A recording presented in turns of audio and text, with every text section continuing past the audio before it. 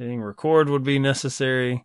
I looked for notes on Spartan, and that's a sign of like a movie I'm like really involved with. I had no notes. I just let it wash over me, Val. Come on, baby. Let's do it, baby. Baby, baby, baby. I would like to say the same for this film because I have no notes, and I'm gonna bet, Dave, that I like this a lot more than you. A lot more. That's my bet. Oh, interesting. That would be a change in our podcast relationship on Off Screen Death. For you to really go for the critic darling, the Crying Game. So all of my emotions feel the same. If you don't like where this is going, look away. You're not in my way, you're in my path. Look at that. All of my emotions feel the same. What a laugh. You cover your tattoo.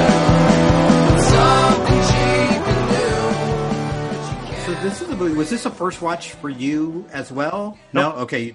I saw it as a I don't want to say as a kid, but somewhere in the 90s, I caught up with it. Now, I think I stayed away from it. Not of any fear. Spoiler alert for the Crying Game, if there is such a thing. Not of any fear of seeing a penis, but it was one of those things that I felt like, well, God damn it, I missed my window. I actually felt this way about Rosemary's Baby for the longest time too, because I was just hyper aware of the like, oh, that's the baby. We know who the Pop is, and Pop. This one that's like, and this one. Look, I on your critics list, I have to punch them up with some explosions Fair. of my particular vernacular that I use mainly with my dog, but. Crying Game, as we mentioned at the tail end of last show on Spartan, which is great. You should check out Spartan wherever you can. I don't know where that is. I own a physical copy and digital because I'm a good American that way. Ace Ventura, that was probably my exposure. I assume, there was jokes made on like late night talk shows and SNL. So there was a deluge of, hey, here's the big twist of Crying Game. So I think probably in my early teenage years when I'm like renting a lot of videos, getting into movies, I probably thought like, oh, there's nothing for me there because that's the big twist, which is funny because it's not like that twist has a ton to do with the plot. Obviously there's some echoes because of that relationship, what's revealed, but the actual genre aspects of it, as far as the men and women with guns and the assassination plots and that thing, not so much. It's not a twist like it's like the very last scene or anything. Right. So I kind of kicked myself when I came back to it because I enjoyed it then, and it had been a while since I'd revisited this one. But no, I think I've seen this a few times at this point. So yeah, I think kind of similarly, the reason that I hadn't seen it was because like the way people talked about it reminded me of a movie like The Sixth Sense. Like, oh, you got to see it for the twist.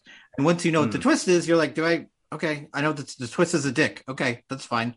Do I really need to watch this? And no one ever said anything else about it.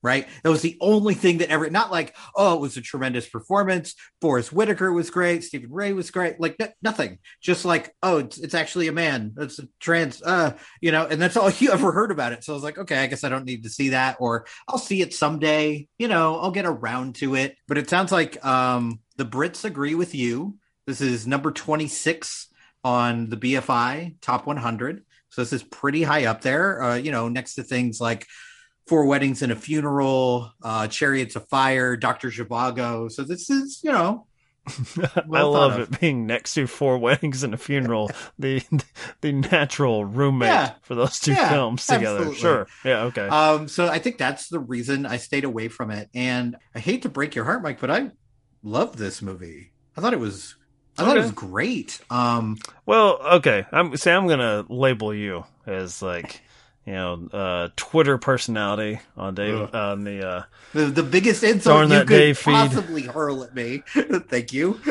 Well, okay. We talked about a little bit on the the earlier version of the show on a podcast directed by Basic Instinct is the one that came to mind. I recently did an episode on The Grand Gesture for The Silence of the Lambs, which is interesting. All these movies in the early 90s that are dealing with characters of different sexual orientations, and especially at that time period, this is all new. Like, I mean, I think that's why people lost their fucking mind about the Crying Game, which it's still sadly, I guess, rare that you actually just see a penis on screen anyway. Trans or not, like, it's I was about to say God bless Jason Segel for using it for comedy and forgetting Sarah Marshall, but that's usually where it's going to be. Like, dicks are funny, and there was a little bit of that. I don't want to say gay panic. Is there such a thing as like penis panic? It's like all the jokes were just like, oh my god, they made me look at a dick. Like that was the sort of shock and awe. Look down. Next time you take off your clothes, there's one there too. I don't know why you're so upset. I am amused by the guys that just are horrified of penises, and it's like, man, does it self-loathing? Goodness, like. You have to masturbate. Everyone has to at some point. And it's like, do you like hate yourself? Do you like close your eyes? Like, do you like what? Disgusting. What is going on I here? hate myself. Yeah. I mean, I guess a certain amount of self-loathing is just good common sense for everyone. Yeah, normal. Make those New Year's resolutions. But this here, I wondered, because we talked a little bit about in Basic Instinct, which is about, gay relationships as far as Sharon Stone, at least how that character is introduced.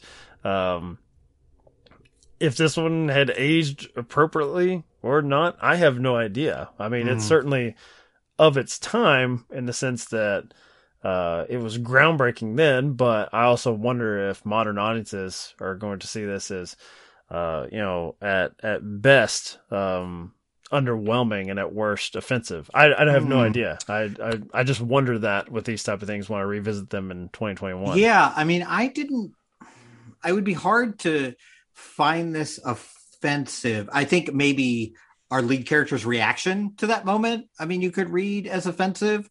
I actually think he handles it pretty well, considering he didn't know. He has a line where he's like, something to the effect of, I think I liked you better when you were a girl. And it's like the response is like, oh well, and that's right. He doesn't respond violently, like he's shocked, he's upset, like, happens. That's fine. Would he have minded?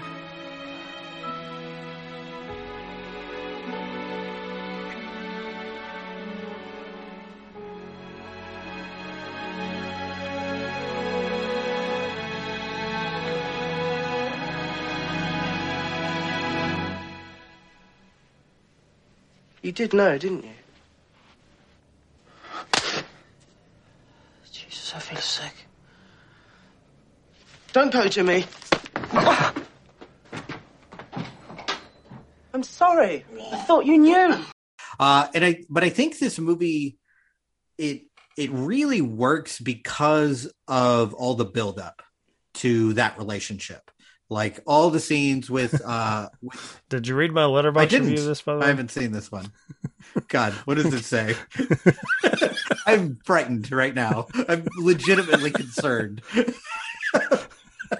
Let me pull. I want to quote myself accurately. Oh, yes. I guess here. Speaking of, I guess panic when it comes to sex. Very simple. 4.5 stars, Dave. 4.5 stars out of 5, and a heart. Michael Deniston at Projecting Film on Letterboxd. Rewatched February 21st, 2021. I also think of Forrest Whitaker playing cricket during sex. Like that will earn you a like at some point. 4.5 stars. Oh, that's so funny. So funny, but yet no likes from Dave yet. This actually has no likes from anyone. No one appreciated it. We'll get there. They were creeped out, I guess. I don't know. But I think the reason that the relationship in the second half of the movie works is because how built up she is by Forrest Whitaker's character and the bond and the friendship that these two men have. What would you most like to be now, man? Doesn't matter where. Come on, man. This shit was all over. I want to paint in a rock. You lack imagination, Fergus. Think of something more alluring. Like what? Like having a pint in the metro. Having 2 pints in the Rock. Having a punt in the Metro, and Dill's having a margarita. Who's Dill? Special friend. Oh, yeah. We got simple taste, you and me. Yeah. The best. But you guys never get a break, do you? Do you? Oh, yeah. We do a tour of duty and we're finished. But you guys are never finished, are you? We don't look on it that way. In like, I guess like the first almost hour of this movie. And that's definitely not what I expected, because all I knew about it was the trans storyline. So I wasn't expecting this, like this bonding between, between captor and captive. But man, that stuff really worked. Like I could watch a whole movie with just these two kind of maybe in a better situation, just palling around, having a good time, laughing with each other, cracking jokes. And I think it's very purposeful and exact. The fact that even when he's supposed to kill this man, it's not him who does it. Right. He ends up getting run over. Like he chases him. I mean, it's God Yeah. who does it. They're like, Forrest Whitaker, you are not designed to move that fast. Like, God is like, slow down.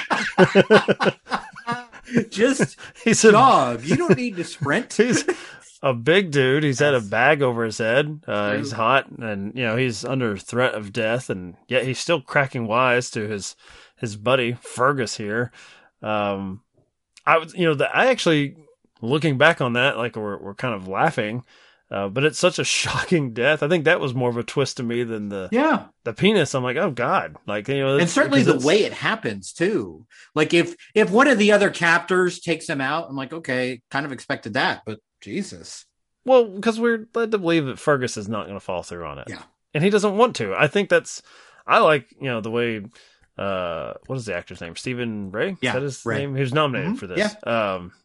We know him as the dickhead vampire from Interview with the Vampire, which we did on the podcast. Also in V for Vendetta, I think. Also is in that movie as well. Is he like the investigator? I think. Yeah. I think he makes a choice. Not only is he liked the guy, I think that's genuine.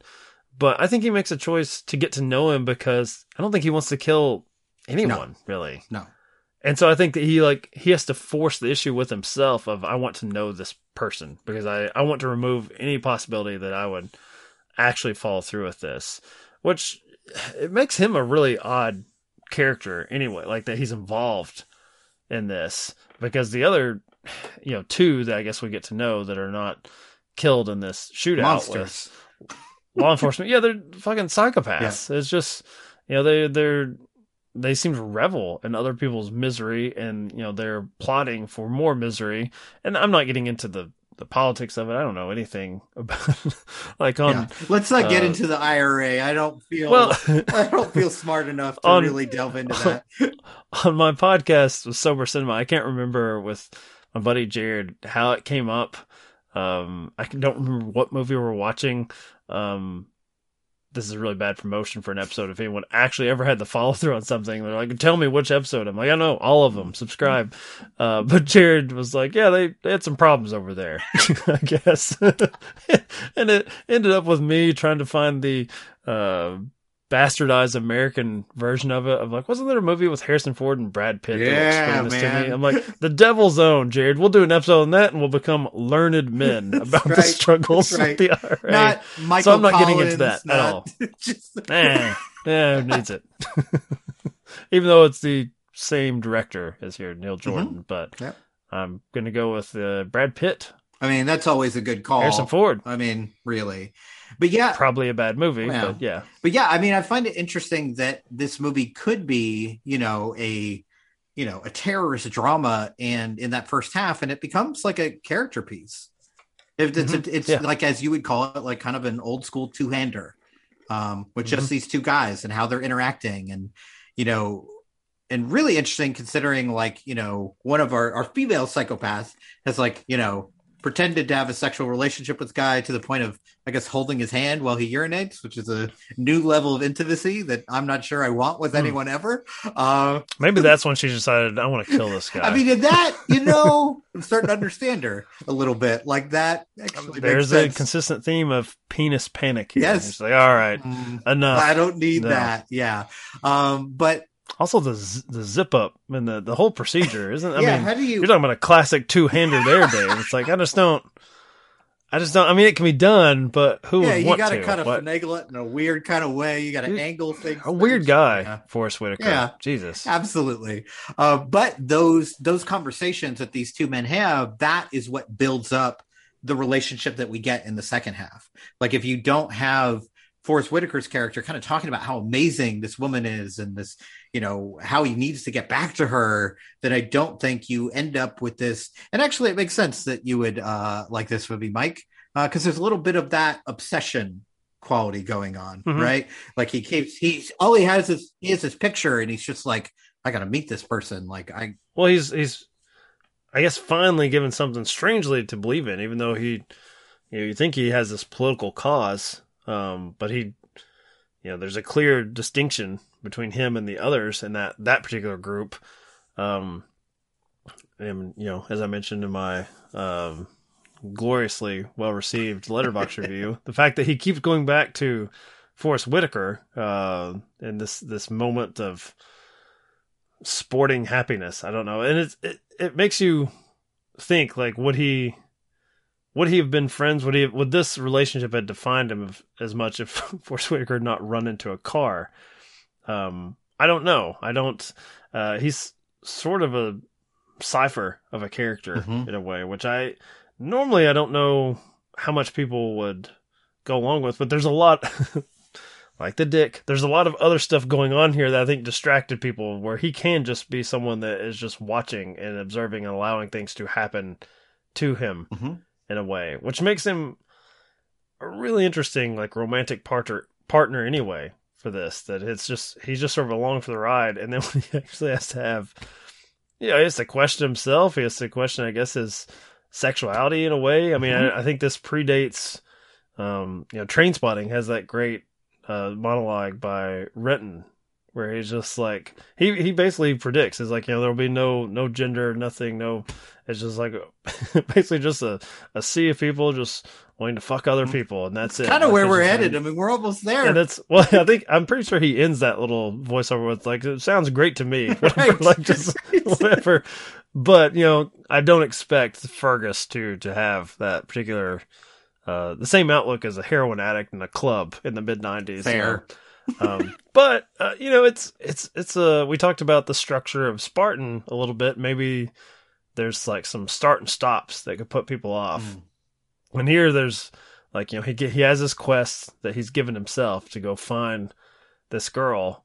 But then once that happens, it's just this kind of slow dance they're doing. What do you think about the rewatch as far as, I guess, the maybe like coy nature of the film, as far as, because I mean the film is obviously trying to build up to this like wow moment where there's gonna be a fallout, The and reveal, that's why if you will. that's why I Yes. asked you. I was like, would people find this kind of offensive, where they think that they're doing something, and they were for for their time, even now, even in a 2021 movie, if this came out, it would still be talked about.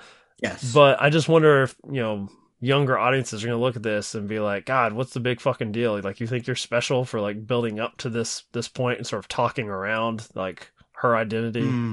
Yes and no. I feel like at least in my experience in dealing with, like, younger film fans, there is kind of some harsh. No. There's Such disdain coming out. look, they hate sex, so they are not good in my book. But there's this kind of harshness about any film that deals with queerness or with transness, because it's like, to them, and it makes sense, because to them, it's not as big of a deal. Like, coming out has become an easier process. Talking about sexuality is much more normal. Of course, this depends where the person is from. Very different experience growing up in, say, Kentucky versus California. I was about to say, It's this different. is I think I was a big fan of Love, Simon, which I think got some. Even when I just perused on Letterboxd, it was just like, who fucking cares? Like, this movie thinks it's doing something. I'm like, I don't know, man. I think it's a big deal for Middle America. Because that's a popcorn movie. That's not The Crying Game. Right. It didn't premiere in art houses. It's not an awards contender. It's a high school rom-com. Right. And that, to me, that's like the true sign of like we're getting somewhere. Is this is normalized in the way that studios can make money on it. Look at this and make money. Yeah. Yeah. As soon as the capitalists get involved, I'm like, well, I guess we're in a good place if people are going to try to take this and like, I can make a buck off of Love, Simon.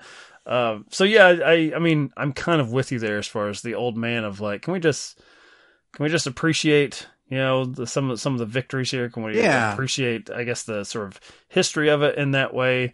And it also, it makes it harder to, I guess, take seriously the opinions to some degree because I have no idea what, if you show me a film from the 40s and you're like, hey, this was groundbreaking for X, Y, and Z. Right. Am I going to be like, well, it's fucking bullshit now. You can see that 1,000 times a day. Yeah, like, I mean, it sounds obvious, but like fucking. And I will say that if you bring a 1940s movie in here, I'm going to start saying that's bullshit. Well, that's probably true. I see this everywhere. I mean, this is, I guess, a radical statement, but like context matters. Like when a movie made matters, it's a different impact. And I also think the reason I wouldn't take it offensively, and I want to say like I am not trans, so I can't speak to whether this is offensive to someone who is trans, but for me watching it from an outsider's perspective, I kind of love the fact that when it happens and he's shocked, she is looking at him like, oh, you didn't know? Like she just assumed that's what he was into. Well, he entered her world. Right. Like comes to her bar where she's a regular, everybody knows her. And like, clearly she has relationship with, an abusive man that, Fergus becomes like the protector in a way, and he relishes the opportunity to be the protector. I think that the relationship is kind of sweet and kind of cool. Like I like the two of them together. I like the way it's played, and like you're right. This is like a series of like different movies in a way, and I really enjoy my time when it's that type of movie. Mm-hmm. And I'm actually kind of pissed off when the fucking IRA stuff comes back. It's very brief. Same. And it's not like it's shocking that it comes back. There's some unresolved issues. I don't think Fergus was just going to get away scot free and have to take up with Forrest Whitaker's love interest, which is, I don't know. Like I keep going back to fucking Whitaker's face and those like sequences where he's like smirking at him like from beyond. Yes. And that fucking sweater and that outfit, it's like, Jesus, man, you're just let it go. Why are you sweating in like heaven or wherever you are? What is going on, man? All I kept thinking about when he talked about like him being in her world in that club, I was like, we have found the one character, Mike, who is slower on the uptake than Ben Affleck in Chasing Amy. He still doesn't get it. So you're positing that we need Jason Lee who's looking around and doing the head nod. Yes, that is what we need. We kind of have that. Chasing Amy is a good pull. Yeah, I mean, we kind of have that with the bartender. He just doesn't. He's not upfront about it. Yes, what'll it be? Bottle of Guinness. Bottle of Guinness. See that, Cole? See what, Del? He gave me a look. Did he? Just cut his hair, Yeah. So what do you think? Nice.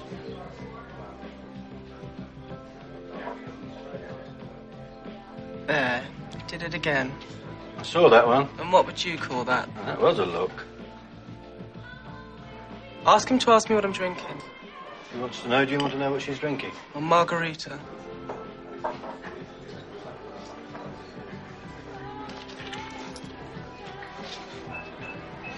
Now he can look.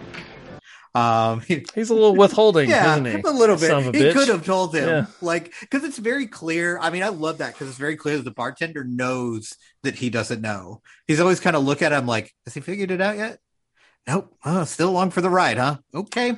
I have no idea what the ethics of a bartender in that situation, because you're seeing all manner of drunks hooking up with one another, and if you tell him, he might leave. No more tips, no more drinks. I mean, well, Dave's going with the capitalist point of view, right. But I was just saying, maybe it's just best just to stay out of business as possible. Yeah. Now, the way let you have your fun, Jay Davidson, just have a good time. Jay Davidson, the portrayal of Dill here. Dill brings this bartender in as the sort of medium when there's a fight. Relay this to Fergus sitting at the bar. So there's a little bit of playfulness there, but I don't know. Like I think this one is aged fairly well for me in the sense that with it seen as like an awards contender and it's got the Miramax push, a lot of that stuff is aged badly. I'm just talking about in the context of being an entertaining movie. This one to me is really entertaining, and it fits in the whole, like, hey, it's a genre movie that perhaps because of this unique relationship for the time, it got a little bit more critical consideration, but it still ends up being the, like, it's a classic, like, the bank robber who gets away and tries to start a new life and then is like pulled back into crime, that sort of thing. It's a staple of that genre where you're. So I think it's really entertaining, and the romance works. Yeah, for me. I really like it. Yeah, except for that goddamn sweater. Damn. And even they even put Dill in the sweater. What's going on? Just So it's really interesting because one thing we haven't talked about on this show in particular is one of the dangers of watching, all the movies you need to before you die, your off-screen death, is, let's face it, the vast majority of those movies are probably like 1980 and earlier, right? A lot of those movies on those lists. And you run the risk of running into movies where it's like, oof, that didn't age well, or like, this doesn't work anymore. The pacing is off, or, in terms of how it deals with certain groups of people, maybe this isn't comfortable anymore. So I was worried about that going in, where I was like, oh man, maybe, like, as someone who tends to be pretty sensitive about this kind of stuff, about how queer people are treated, how trans people are treated, especially. Darn that Dave on Twitter, if you'd like to see some of that. Yes, absolutely. So I was worried, like, okay, this is one of the first kind of known trans moments on screen. You could argue stuff like, also like in that same era, Silence of the Lambs, but that movie makes a point to say that character isn't trans, but there's still some questionable stuff going on. Right. Backlash, and also did not escape the attempts at humor. Since I'll just go ahead and get out of the way, I'll mention Kevin Smith tonight, Chasing Amy. So we'll put it on the record for next month's Trilogy in Theory. Clerks 2 is going to be one of the selected films. That was my co-host doing, actually. And before we recorded, as I was waiting for my wife to take control of our dog, which Dave, right before we recorded, I heard screaming and like, what have you done? He had gone into the closet, pulled down a sweater, and decided to just chew a hole in it. Said the sweater needs a hole. Oh no. Where was he for the Forrest Whitaker and the Dill sweater? Yes. Exactly.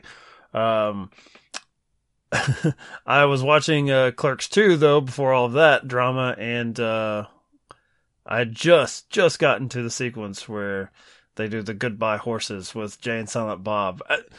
We're talking about a 2006 movie referencing something from 1991, and I'm like, yep, but some of the stuff is still played for broad comedy.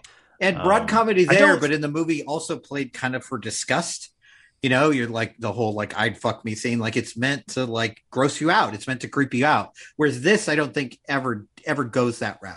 I don't think there's a moment where they're like, oh, we're going to gross out the crowd. Unless you're so grossed out by the fact that men have dicks that you just can't handle it. Then that's more of a you problem than a movie problem. So, well, going back to your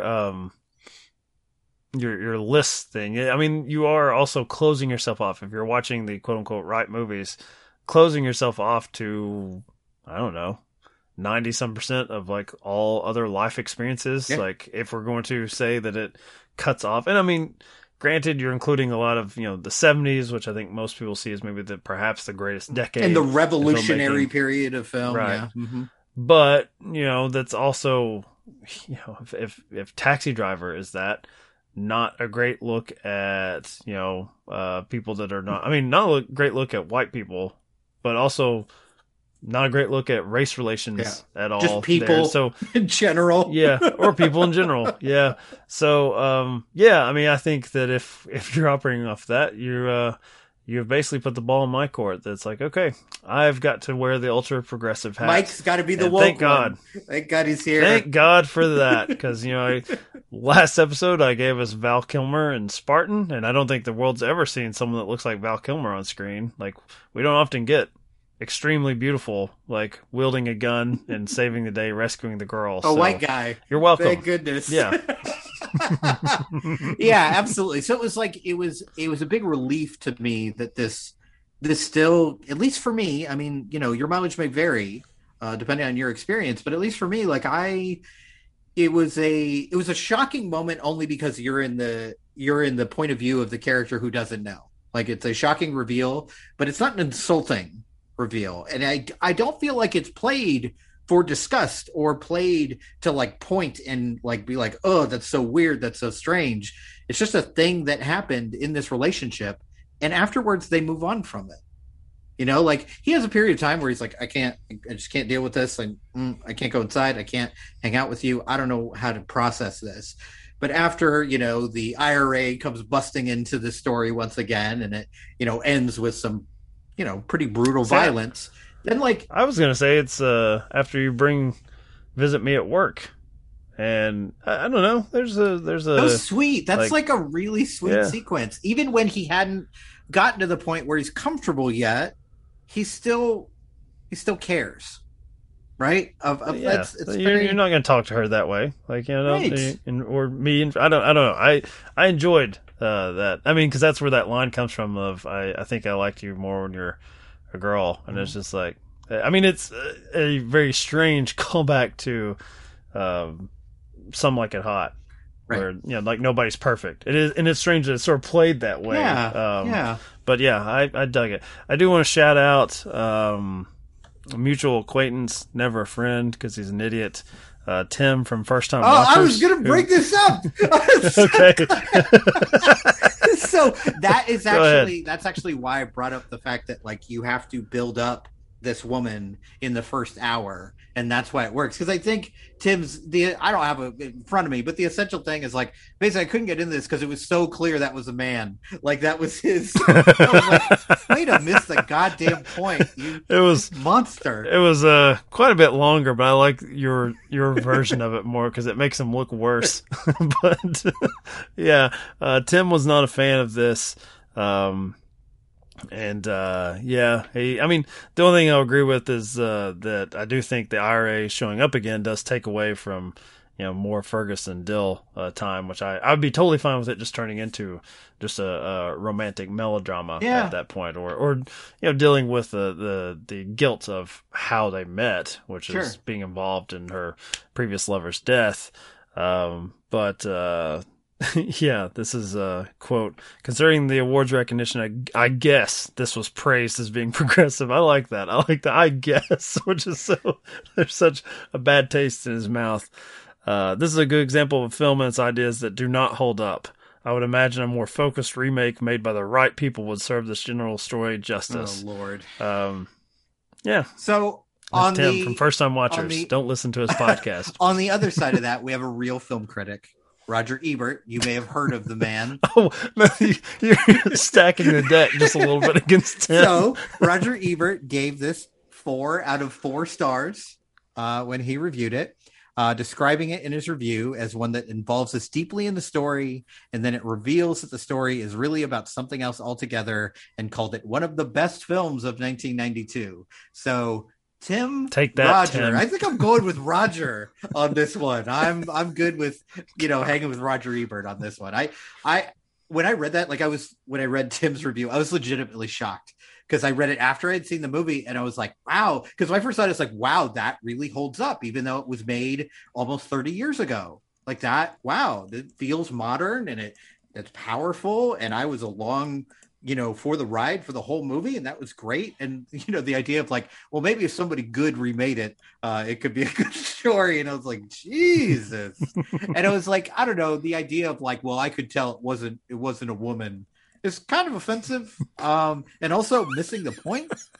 Like, it's just like, really? It feels like you're trying to like put yourself above the movie. Well, like I would have known that wasn't a girl, and I never would have gone to that beauty salon. Like it's just like okay, I guess. But that's and it brings back to me that like you can't control who you fall in love with. It's not this wasn't a thing where he was like, oh, she's not perfect, she's not this, she's not that. He heard about her from this guy, obsessed over this picture, met her, and then realized like, wow, she is really that great, and fell in love. That's a beautiful story, man. A beautiful story that could have gone wrong in a lot of different ways before it actually did go wrong when the IRA showed up. I mean, that's about as wrong as you can go. But there's maybe you obsess about this person, you see the picture, you meet him, like, she just is really photogenic. But I'm not into it when I see her in person. But no. I like your version of Vertigo, where Jimmy Stewart shows up and was like, there's something off. Not the same. No need to investigate further. This is why I could never be the obsessing type. I'd be like, I got this picture. I'm good. I'm fine. I don't need to hang out with you. But yeah, I just feel like, whether you feel like this trans woman passes is beside the point and like kind of insulting. Like it just, it's who wrote that review again? Tim from some fucking podcast that no one will ever listen to. I don't even listen to it. So I'm composing a tweet, a live tweet here on tonight's recording at Darn That Dave compared at First Time Watchers to Roger Ebert. That's true. It was nice. That's very true. Yes. Oh no. I just got an alert that Tim from First Time Watchers on Letterboxd liked my review of Seven. I just screenshot this, so we have all of this happening. That is amazing. Is that how it happens? Is that how I get likes on reviews? I just start talking shit about people. You start complaining. They can sense it from afar. Maybe. Or he's watching Seven right now. I mean, that's the other. Yeah, it wasn't for the crying game, of course. Yes. That hater. That's right. So what did you think about the ending of this movie? After everything is kind of wrapped up with the IRA, there's a lot of violence. One of our lead characters gets arrested, and they kind of are, connecting to one another through, a visitation. So, it's not exactly, it's kind of a happy ending. Like the relationship is still there, but it's definitely bittersweet. All right. Let me be offensive. Okay. Finally. We've gone, how long? We've been recording for 35 minutes, waiting for Mike to say something inflammatory. Finally, we're here. I think it's probably good for the Fergus character that there is a barrier between him and Dill, because I think that given who he's surrounded himself with, and presumably, because he's a little bit of a blank slate, I just assume that he has, and also for the time period, kids, fairly conservative viewpoints on this type of relationship, or this maybe self-discovery that he's on. And it feels like an appropriate time out for them to continue their relationship, but removing the physical, which would seem to be the only hang-up with him now. And I feel like it's kind of honest. I like, as much as it would be, I guess, fucking interesting just to see Fergus just going to town and just having like sexcapades. Yeah. Like, I don't feel like that's honest, but he's not ready for that. He's not. There's still a sweetness to it. And I mean, obviously there's the sacrifice that is made from both parties. She gets to be the protector, the physical protector, but also he gets to reestablish that role as far as like, I'm the criminal here. Like basically because of me, I've made you a criminal. So let me put that cap back on. But yeah, the ending is basically them just continuing that conversation, right. Which I don't know. I feel like on Twitter, for people that like are on wanting to like converse with strangers all the time, which is already weird to me, as you know. Yeah. Like I know you, I know Hyro, Webb, like basically people I co-host podcasts Right. with, and there's fucking horrible people. These with these horribly, I guess, transphobic reviews, as you say on Letterboxd. Tim, I know them, and I enjoy their company when they like something of mine. But then after that, in service of me, enough. you're okay. But Yeah. But Twitter it's like, a lot of the issues I have with it is if you're getting on a service to have conversations with other people, there seems to be a quickness to end conversations in the sense of you should already know this, you should already like be on my side, that sort of thing. And I'm not asking for people to necessarily take time out of their day to educate others, but I do think there are legitimate areas like what I like about this ending here is that sometimes it just takes time for people just to kind of wrap their heads around basically himself.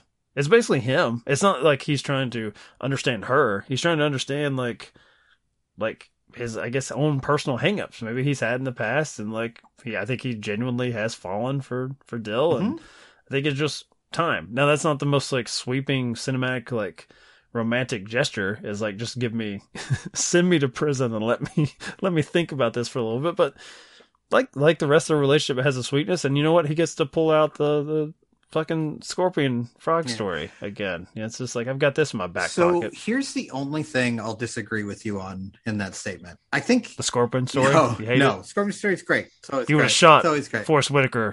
Will you shut up? No.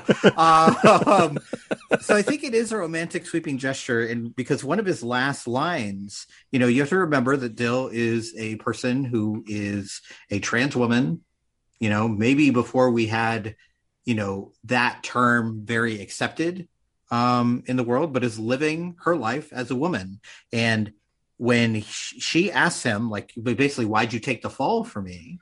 He says, as a man once said, it's in my nature, right? So he's placing himself, at least in my mind, in the role of the man, which places her in the role of a woman. It's an acceptance line. And then cue the song. Yeah, exactly. Stand by your man. That's right. Absolutely. And I thought, like, wow. You're corny, Dave. That's what you are. And I thought, like, wow, that's really sweet and a really kind moment. Like, is he ready to live his life as like, oh, I'm with this woman now and I'm, we're just going to go for it? Maybe not. Maybe he does need some time to cool his heels in jail and figure himself out a little bit. But I do feel like, as I watch this movie, this does feel like, strangely, like a great romance. Like that these two kind of belong together and that they are in love with one another. And once he gets out of jail, they're going to be together. And I like that version of this story, that these two end up together after all this. Erroneous. Tim says there's a better version in his mind. A newer one, a remade version. Yeah, he can keep it. I will keep, I don't know, the one that got nominated for a bunch of Oscars. Isn't our way to like promote and shout out other podcasts only by shitting on the person? Like, because this is a lot of promotion. I would love if someone just mentioned, something I said on Letterboxd or a podcast. Inevitably, it would be this though. Yes. It would be someone saying, "What an idiot" for 10 minutes. That's right. It's made worse by the fact that we both had that like that bullet in the chamber. Yeah, like, we listen were to ready. This. I love it. Absolutely. The lesson here is don't be friends with us on any platforms, because otherwise I wouldn't, no offense to Tim, because he's he's in the same ballpark as us. Right. I wouldn't be aware of it, but because he accepted the friend request, there it is in my feed. Yeah, and honestly, like, no matter what terrible things we say about our supposed friends, we say much worse things to each other. So on this podcast, over text message, it doesn't matter. We treat each other like absolute garbage. This is not a grand romance, unlike The Crying Game. There you go. Way to wrap it up. By the time we get around to releasing all of these episodes, and by all of them, I mean one horrific recording with my co-hosts on Trilogy and Theory where you had a legitimate power outage. I can't remember what was happening with me. Webb had his usual sort of janky connection, in the DC area, probably fending off domestic terrorism just to record a podcast. Hiding in a garage somewhere. Yeah. It's not great. But on that note of romance, I do believe the way these line up, that the next released episode, the one we have scheduled to record, is with a guest who has chosen It Happened One Night as a blind watch, going off of, presumably one of your lists. I would be shocked if this is not. I'm sure it is. Like the original rom-com. I'm sure it's there. But much like Zeta did for The Searchers, it's going to be one of those, I should have seen this by now, so that's what we're doing. And so I guess romance is just going to continue on for the next few weeks on the show. Yeah, we're ready, and we're diving into the Criterion Collection for It Happened One Night on the next episode of... I think I actually have that. Yeah, me too. Do I have this? Oh my god, I do, and it's sealed. Ooh. I've actually seen this before. It's still got the 50% off sticker on it from Barnes & Noble. That is... I ain't gonna pay full price for this, the original rom-com. Fuck that. So, right. Yeah, 105 minutes. So in the meantime, if you want to follow us on Twitter, so we can mock your choices on Letterboxd, you can find us at Offscreen Death, and you can find our Instagram at The Offscreen Death. I guess I should post a picture eventually, but that's terrible. Yeah, this is really the episode to say, hey, follow us so we can make fun of you. Yeah. Probably should have avoided that this time around, but... so follow our Instagram for lots of crying game pictures. It'll be great. Are you just promising dick pics? Look, look, you said it, not me. You run that account. You do what you want. I said it, but this is we're recording over Zoom, and you like started giggling so much that you went off screen as soon as you said Yeah, that's about right. So if you want, no, I'm not going to say that. Just follow us on Twitter at Offscreen Death and on Instagram at The Offscreen Death.